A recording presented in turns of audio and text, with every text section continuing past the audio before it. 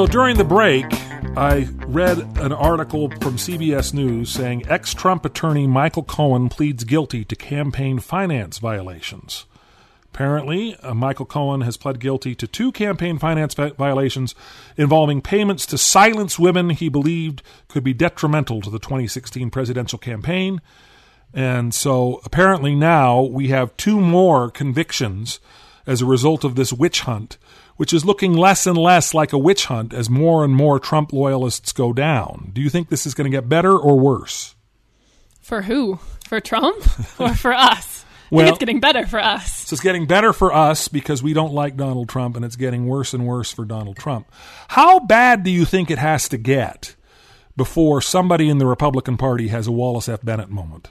Before somebody goes to the Trump White House and says, Donald, you're in serious trouble, you have to resign?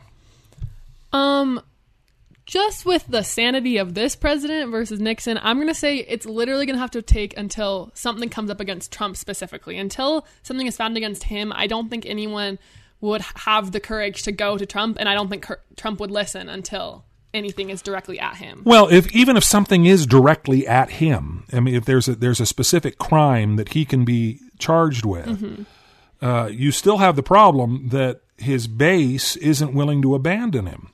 Trump, during the campaign, said he could go out on Fifth Avenue and shoot somebody and he wouldn't lose a single voter. Our president, ladies and gentlemen. What a charming, charming fellow.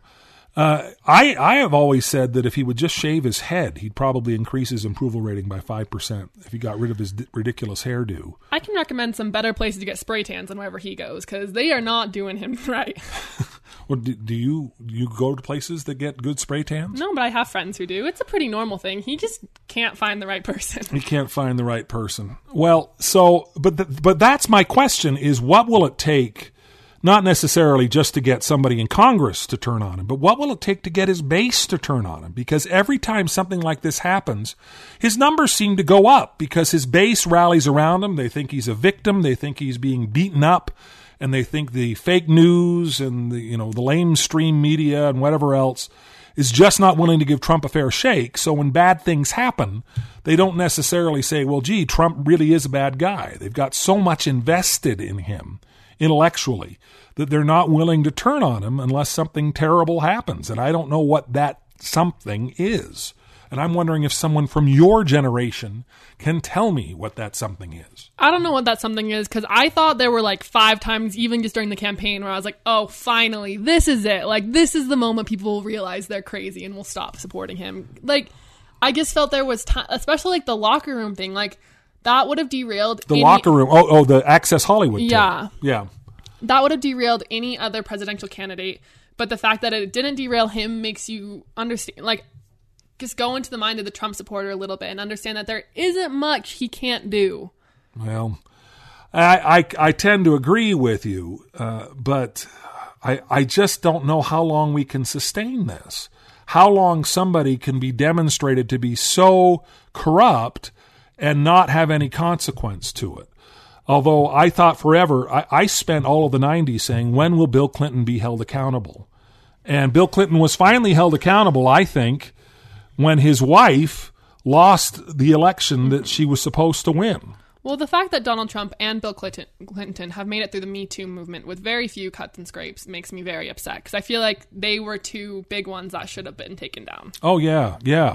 Well, Clinton, it started to happen with Clinton, but it hasn't stuck. And Donald Trump has just sort of, run roughshod over the Me Too movement to the point where, I pay off porn stars, and what are you going to do about it? That's just who I am. And that seems to be where everybody is. So I get depressed, but I assume you get depressed too. No? Yes? Are you optimistic about the future of the country? My radical feminist international traveling daughter.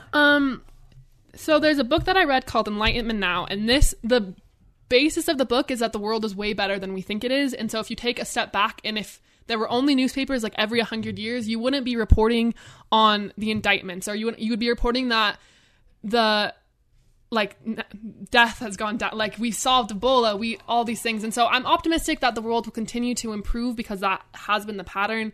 It's depressing to live in this current time with Trump, but I think you just have to realize that term limits exist. So even if we do have to make it through an entire term, or God forbid 2 terms of Donald Trump, the world will go on, and hopefully the United States is still there to stand after it.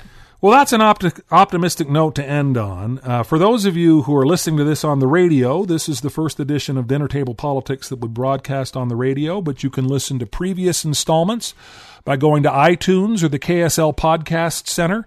Take a listen. But Eliza, it's fun to have you back. Welcome home. Thanks. I want to go back to Malawi. Well, there you go. This is Jim Bennett. This is Eliza Bennett. And we'll see you next week on Dinner Table Politics.